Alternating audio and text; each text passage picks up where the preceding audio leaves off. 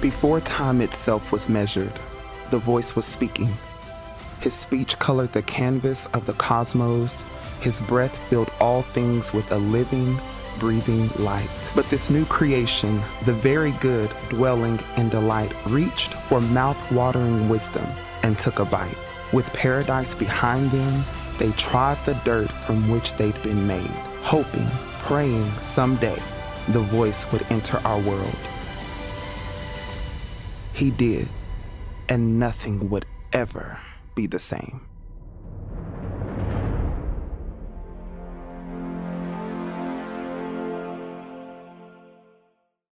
Well, you've been hearing all about it. You have the Virgin Orbit, you have SpaceX, and of course, we've been hearing about Blue Origin, these rockets that are ready to transport you, if you can afford it, into outer space. And the question I want to ask you is, if you could afford it, would you get aboard one of those rockets and try to escape gravity for a few minutes and return back to Earth? I, for one, would not. I mean, I get nervous just climbing a ladder, let alone getting on a rocket like that. So I thought, well, I'll ask my wife, Marcia, who just completed her 1100th solo jump, and she's having a good time out there. I said, would you be willing to climb aboard one of those rockets if it was affordable? And even she said that she would have to think about it. How about you? Well, I am always interested in space and the universe, and I was thinking about all this renewed interest in space exploration. And I thought about those first brave astronauts who went into outer space. And my mind was taken to one in particular. And that individual happens to be Colonel James Irwin, who was part of the Apollo 15 team. You see his picture here. He is the 8th man to walk on the moon. Now, what's interesting about Irwin is that at the age of 10, he says he walked away from the faith that his parents were trying to bring him up in, and really walked away from God altogether. But when he walked on the moon, he said he had this spiritual experience. He said there on the moon, he encountered the glory of the God that he had walked away from, and it transformed his life. In fact, he says that while he was on the lunar surface, he looked back at the planet Earth. And as he saw that beautiful planet, he not only thought about the glory of God that he felt on the moon, but he thought about the plight of humanity back on Earth. And he made up his mind that he was not going to go back home as a celebrity, but instead, he decided he was going to go back home as a servant. He was going to make it kind of the goal of his life to bring hope to humanity, the hope of God. What a changed life, huh? Because he encountered the glory of God. And true to his word, when he came back to earth again, he received Christ into his life, and until he passed away, he made it his goal, his mission, to bring that hope of God's good news to the world around. Now, he said some interesting things about his experience on the moon. I want to share a couple of things that he said. He said, if you think it is a great event to go to the moon, how much greater that God came to the world? And I was thinking about that, and I thought that is so true. But then I thought a little bit more about it, and I thought, we just ooh and awe at the fact that somebody walked on something we look at in the sky, on the moon.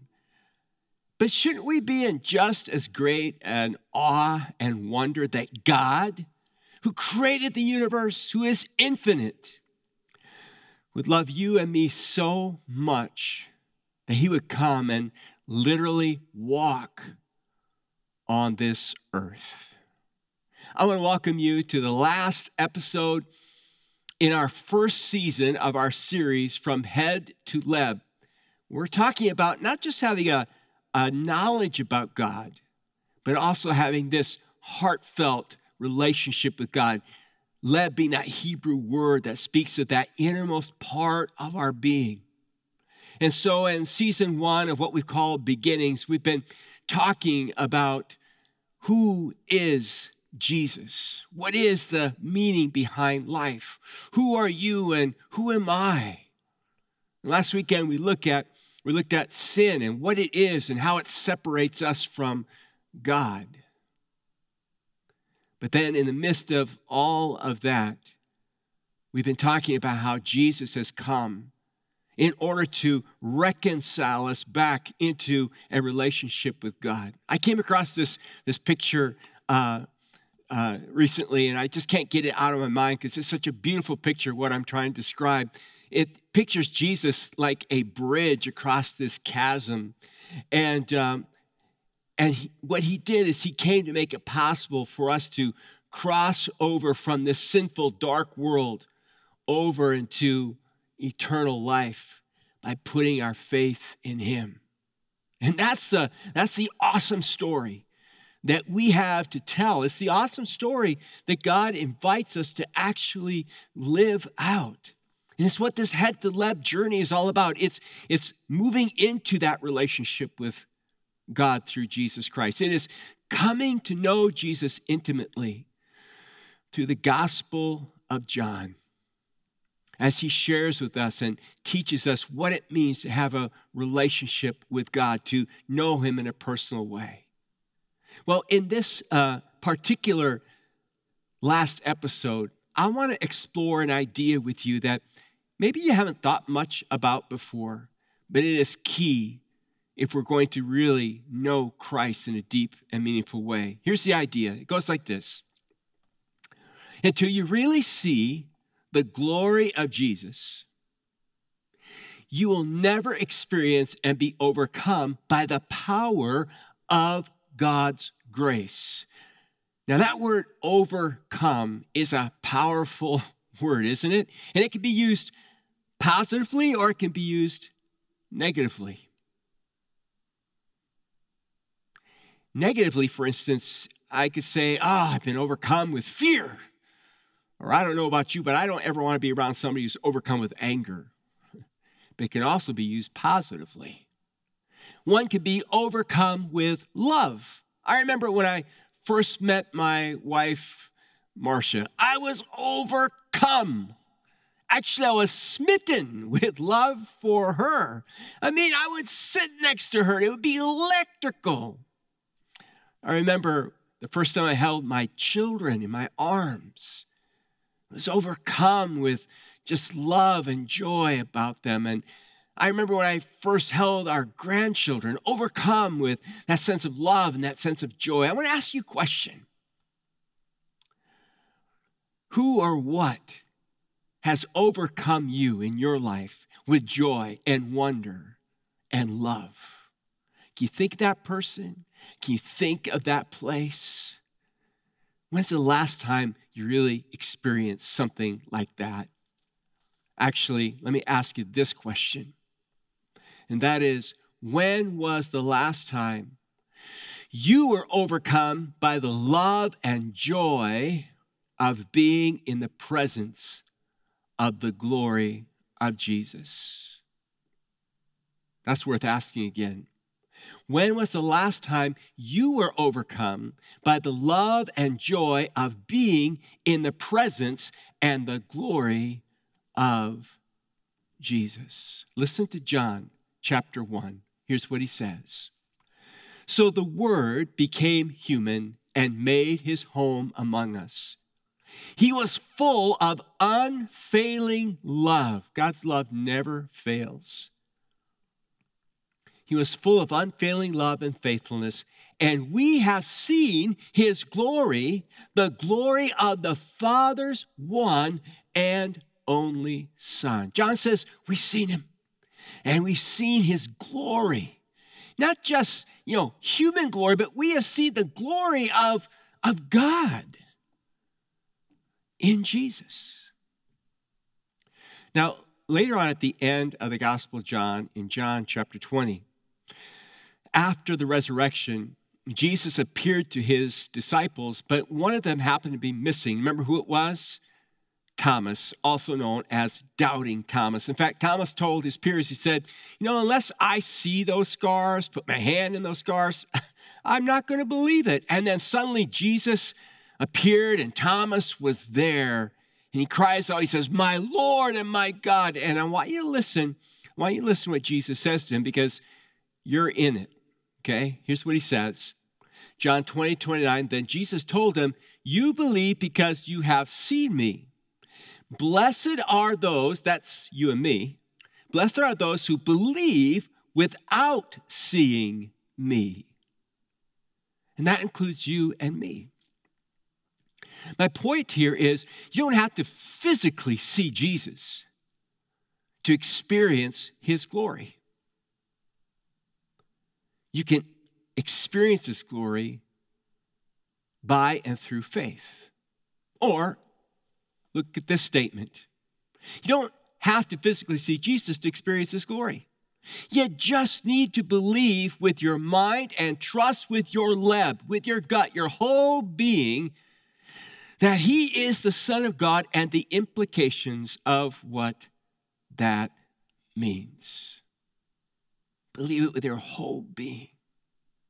So the question I want to ask is, how do you experience the glory of God? How can that be something that you become more present to, more aware of in your life? Because it's so transforming, like it was for Erwin when he was there on the moon. It can be true for you and for me. And I think one of the things we have to understand is the glory of God isn't something you have to go looking for. It's not necessarily some mystical kind of experience, right? Maybe the glory of God is already around us and in us, but we don't have the eyes to see because our eyes and our focus is in the wrong place. We don't know how. We don't know how to rest in. We don't know how to become present to his glory. So what I want to do for just a few minutes is I want to talk about how to become present to the glory of God. Now, I don't know about you, but I enjoy a really good movie, and they're hard to come by these days.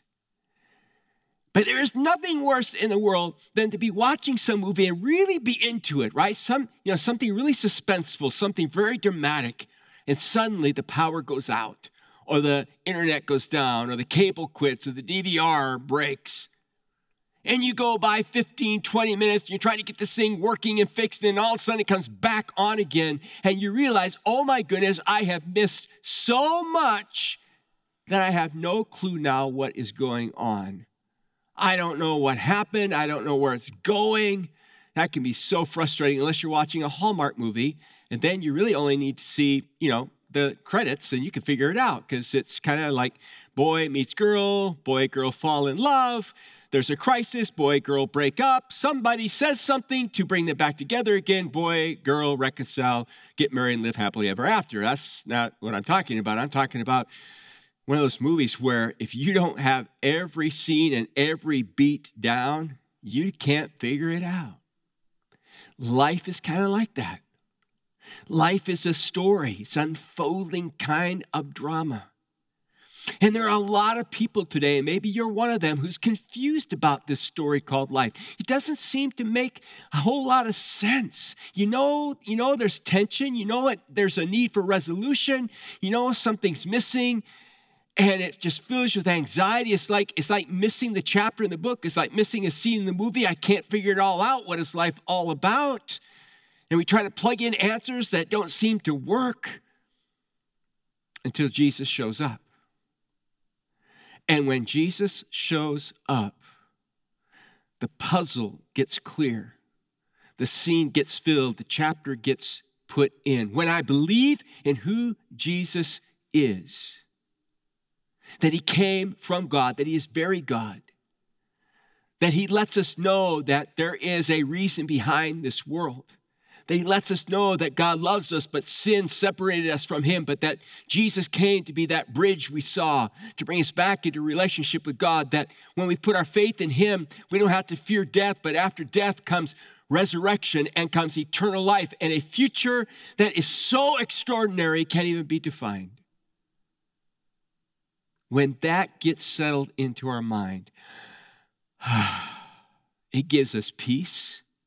And guess what? When you get to that place where you have that sense that I understand it now, I'm okay, I am good, you begin to experience the glory of God. Or if you want to put it in a principle, think about this. By realizing that Jesus makes sense out of life, we experience the glory of his presence because he makes us feel complete. He makes us feel complete. I don't know if you ever had a situation where there was a lot of tension and somebody came alongside and they gave you some clarity, some explanation, and then you were, okay, everything's good. I was worried at first. I thought something was wrong. I didn't understand this. I'll give you an example. I recently had my physical, and there was a result on the physical, and I'm not a doctor, and the way I read it didn't look very good for me, all right? I was like majorly concerned about this until I called somebody who was an expert, and I said, this is what I read. What does this mean? And they helped me understand how the percentiles were being laid out. And it wasn't telling me that I was in trouble. It was actually telling me that I'm far from being in trouble. And, all of a sudden I just felt like, I can relax now. I'm healthy. I'm good. And so many people are stressed out about life right now. But when God comes in and he brings us his peace, oh my goodness, it is so settling, you see. And as we get settled in that, we become more aware of him, and we become more aware of him. That's when we begin to experience the glory of God. But let me give you another way that we experience the glory of God. Watch this. When you meditate and soak in the glory of who Jesus is, it grips you with humility and awe. Now notice what I said, when you meditate and soak. You ever just, I'm more of a shower person than a bath person, but if you've ever taken a bath or gone into the hot tub, you just sit there and you soak, right? When's the last time you soaked in the presence of God? When we stop and we think and we meditate on who he is and what he has done for us, it brings a sense of humility and awe. And that humility and that awe leads to a sense of his glory. But let's talk a little bit about God's glory. In the Hebrew, it's the word kavod or kabod. And God's kavod, the word means it's his weight, okay? Or the weightiness of God. So when we talk about the glory of God, it's the weightiness of God. When John talks about the glory of Jesus, it's the weightiness of Jesus. And I love that scene in Exodus chapter 19, when the weightiness of God settles down on Mount Sinai while the children of Israel are camping in the wilderness and turns that mountain into like a volcanic inferno. I want to read you the words. Listen to this, Exodus chapter 19, verse 16. On the morning of the third day, thunder roared and lightning flashed, and a dense cloud came down on the mountain. There was a long, loud blast from a ram's horn, and all the people trembled. Moses led them out from the camp to meet with God, and they stood at the foot of the mountain. All of Mount Sinai was covered with smoke because the Lord had descended on it in the form of fire. The smoke billowed into the sky like smoke from a brick kiln, and the whole mountain shook violently. As the blast of the ram's horn grew louder and louder, Moses spoke, and God thundered his reply. The Lord came down on the top of Mount Sinai and called Moses to the top of the mountain. So Moses climbed the mountain. Then the Lord said to Moses, "Go back down and warn the people not to break through the boundaries to see the Lord, or they will die. Even the priests who regularly come near to the Lord must purify themselves so that the Lord does not break out and destroy them. You know, a little later on in Exodus chapter 33, Moses says, God, I want to see your glory. And listen to how God responds to him in verse 20. But you may not look directly at my face, for no one may see me and live, the Lord continued. Look, stand near me on this rock. As my glorious presence passes by, I will hide you in the crevice of the rock, and I'll cover you with my hand until I have passed by. Then I will remove my hand and let you see me from behind, but my face will not be seen. I mean, even a guy like Moses cannot behold the glory of God and live. And, you know, some people struggle with this. Because in their mind, it's like, well, what kind of God is this that, you know, just looking at him would kill you? Does he not like us? Is he upset with us? I mean, what's that all about? No. God loves us. The problem isn't God. The problem's us. It's our sinfulness. It's like trying to mix oil and water. It just doesn't work. I guess a better analogy might be, say, mixing vinegar and baking soda. You're going to have some major reaction here. No, God wants to be in relationship with us, but he's a holy and pure God. We are unholy and impure. And we don't fit together, so to speak.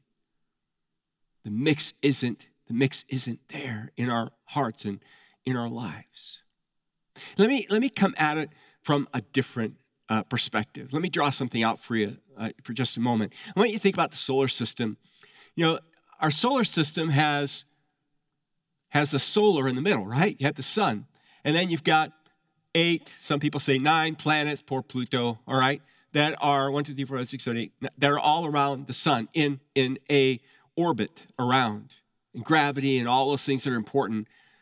And everything's held together. Well, what if each of these planets out here decided they didn't want to orbit the sun anymore? They were going to orbit a different object. And they all chose different objects. Do you know the chaos that would create, the collisions that would happen as a result of that? So let's think about this differently. Let's think about God as the solar. You know, God created the heavens and the earth with the idea that everything would more or less, everything would rotate around him. But what happened in the garden? We looked at that last weekend. What happened in the garden is humankind said, I don't want to rotate around you. I want to rotate around something else. I want to rotate around myself. And as a result of that, because we have taken God out of the center and put something else in called sin, all right, it leads to collision. It leads to collision with the thing that we put in the middle. It leads to a collision with God. And so people put things like sex to rotate their life around, or success, or materialism, or relationships, or social media, or their job, their career, or drugs, or marijuana, or alcohol, or food, or fitness, or any number of things can go in there. And as we're all choosing these different things to, rotate our lives around, it just leads to a collision. I was reminded of my dearest friend growing up in high school. Rich was his name. And Rich's whole life, our senior year, rotated around this girl that he was in love with. And he already had a job lined up after high school. He was going to work for GM, make big money. He was going to buy a place, build a house, and he was going to marry her. And then she broke up with him and left him. And he couldn't cope with it. So he went from revolving his life around her to revolving his life around alcohol. His dad had been an alcoholic.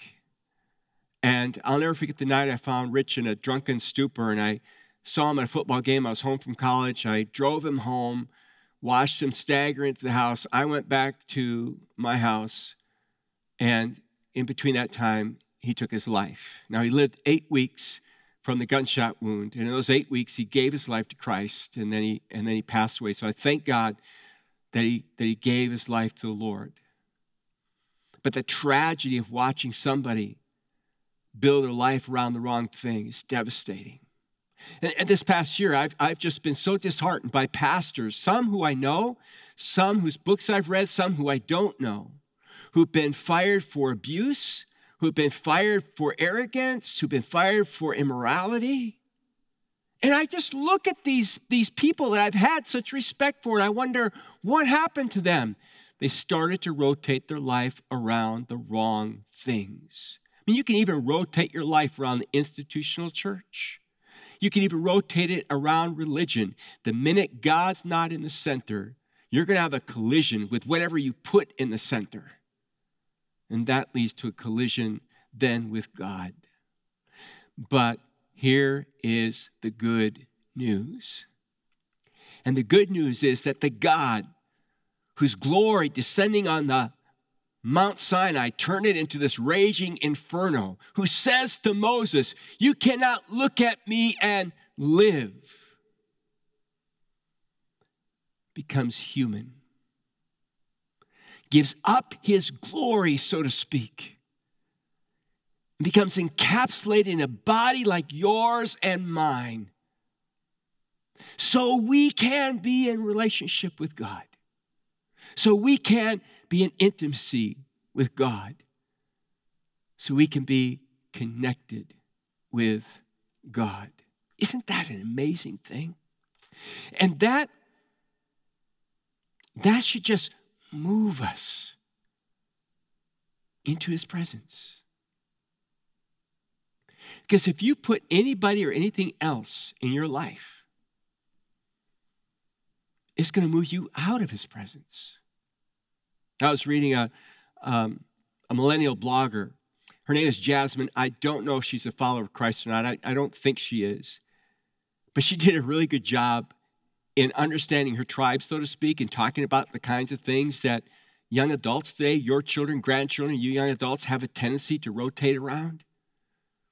And she calls it this thing. She goes, we got to stop rotating our lives around this thing, building our lives around this thing. And I just want to quickly share with you the three things she mentioned. One is, she says, your life, you can't let your life revolve around your crush or your significant other. And then she just says, because one day your crush or significant other may walk away from you or may disappear, may die and be gone. And what are you going to be left with? Then she goes on and she says, you can't let your life be wrapped up in your self-image. I thought that was really courageous for her to call that out. It's like, what do people think of me and how do I perform and how do I look and do I have enough likes? Will everybody like me? Because she says, if you do that, you're gonna crash and burn. And then she goes on and she adds even another one. She says, you can't let your life be wrapped around a dream. And like it's all you can think about, what I want to become and where I want to live and who I want to marry or who I want to be with. And you just work and work and work to achieve all that. And then one day, boom, it's all gone. And she goes, and what do you have left? Problem is, she never really answers the whole issue. She just raises up, all the things we could try to prop our lives up against that in the end just kind of leave us empty. And this whole idea that, well, then I just have to depend on myself. We'll see next weekend or in a couple of weekends why that doesn't work. But when we put God in the center, it all comes to pass. And what's so amazing is this, that he wants to take that glory that we saw in the Old Testament that was so dangerous, and look what he wants to do. He wants to come and he wants to take that glory and inhabit you and me with it. Think about that. The glory of God that settled on the mountain, the glory of God that came to the tabernacle, the glory of God that came to the temple and the Holy of Holies, the glory of God seen in Jesus. Now that glory wants to come and rest in you and me. See, how can I even say that without it causing my knees to buckle? I mean, think about that for a moment. Isn't that staggering? Soak in that. Soak in that. If you're a follower of Christ, the glory of God, all the glory of God has become resident in you. That's just staggering. That's, as they say, mind-blowing. Why on earth would I want to put my life, base my life, rotate my life around anyone or anything else other than God himself? Peter says this. He says, you love him even though you have never seen him. Remember what Jesus said to Thomas? Though you do not see him now, you trust him. See, there's the key. With all your leb, you trust him and you rejoice with a glorious, inexpressible joy. The reward for trusting him will be the salvation of your souls. Are you trusting him? I know you trust him, but I mean, are you like trusting him completely, totally, free-spirited in him? Has he become your element, so to speak, for your life and in your life? You know, you can always tell when you're not. You can always tell when you're not fully resting and trusting in him because, number one, you get unhappy. Unhappiness is just a sign. It's just a sign that I'm looking for my happiness in transitory things that come and go and don't anchor me, don't give me security.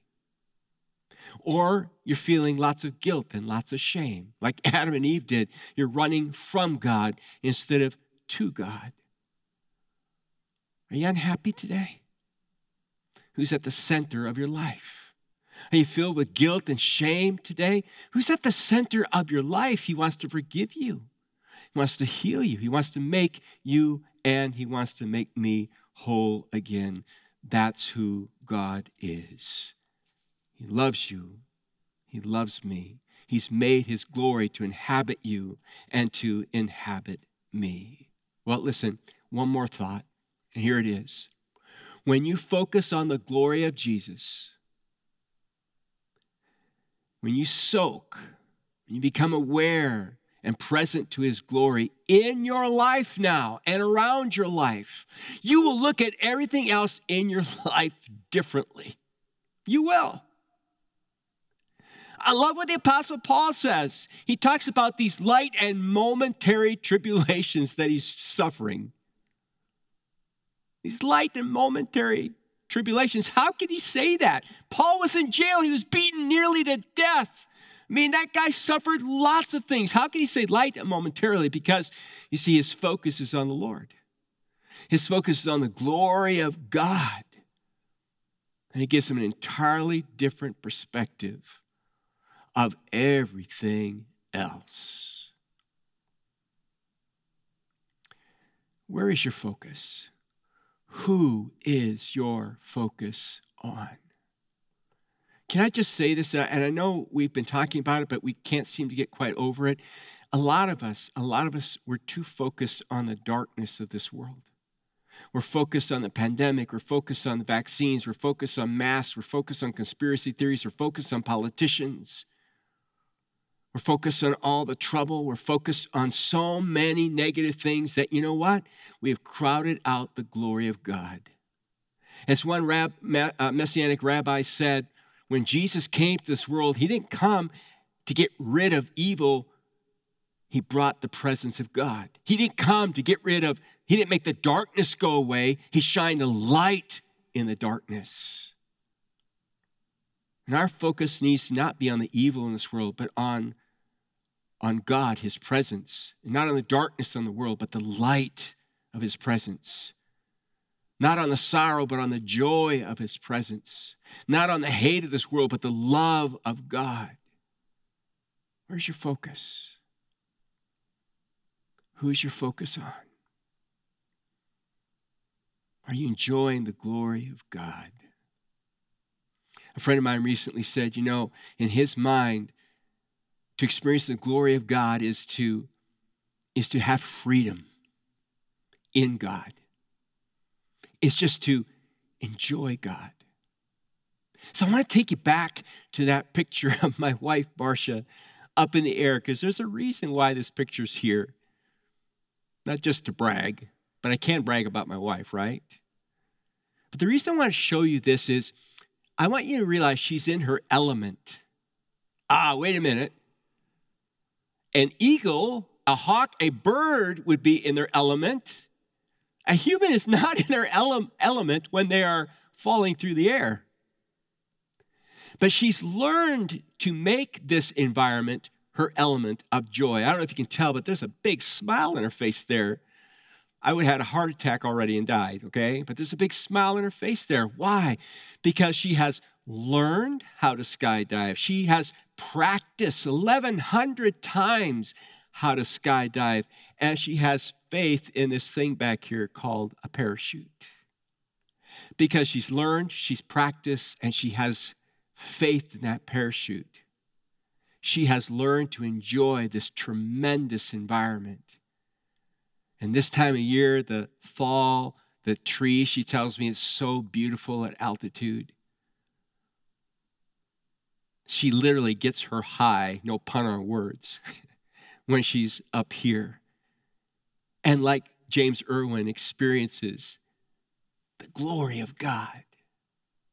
You and I are being called to live in our element. Do you know what our element is? Our element is the presence of God. But it's something we have to learn, practice, and we have to trust Jesus. Who he is and what he said and all that he's brought into our lives. Would you pray with me? Lord, we want to experience your glory.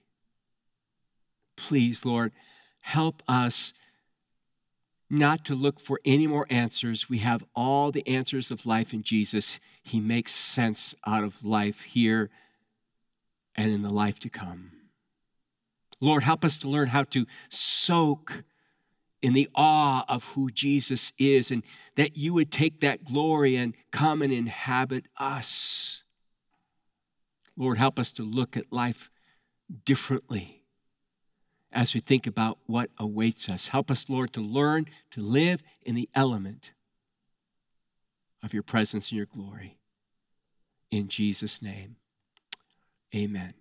I have an assignment for you this week to help you come into the glorious presence of God. And you can go again to the page on our website where our life group questions are. All my notes are on there, and your little assignment. I want to present to you some attributes of God. And I want you to take one a day, and I've laid it out there for you. Josh McDowell gave us permission to use this because he has some great statements that go with this. Let me just give you a couple of them so you have a taste of what you're going to get. So, for instance, because God is all powerful, all right, he can help me with anything. Because God knows everything. And then there's a great statement and verses to go with each one of these. Take one a day, soak in it, meditate on it, become more aware of God. In a couple weekends, I'm going to teach you a principle that will build into that awareness as we begin season 2. Right now, I'm going to turn over to our campus pastors who are going to celebrate Holy Communion with those at our various campuses. Those of you who are with me online, if you would just simply take out that little piece of bread or cup that you may have gathered together, we're reminded about the meaning of this meal that represents the very life of Jesus, given for you and given for me. The glory of God that he would give up his life for you and for me. And when we take and we partake of this meal, there's a sense by faith that we are participating in that which is truly glorious. This is powerful. Jesus said, "This is my body. It was given for you. Take it and eat it in remembrance of me." And then Jesus took the cup and he said, "This cup, it's a promise, it's a covenant. A covenant that I now make with you. I'm giving my blood up for you. And as you put your faith in me, I will save you." You know, blood is precious. You know, in the human body, there are 10 pints of blood. If you give up 1 pint of blood, you'll get paid $200 or $300 for that. And it can save up to 3 lives. Jesus' blood is infinite in its value. And Jesus' blood saves every life. Let us partake. Father, thank you for this sacred meal, this holy reminder. In Jesus' name, amen. God bless you.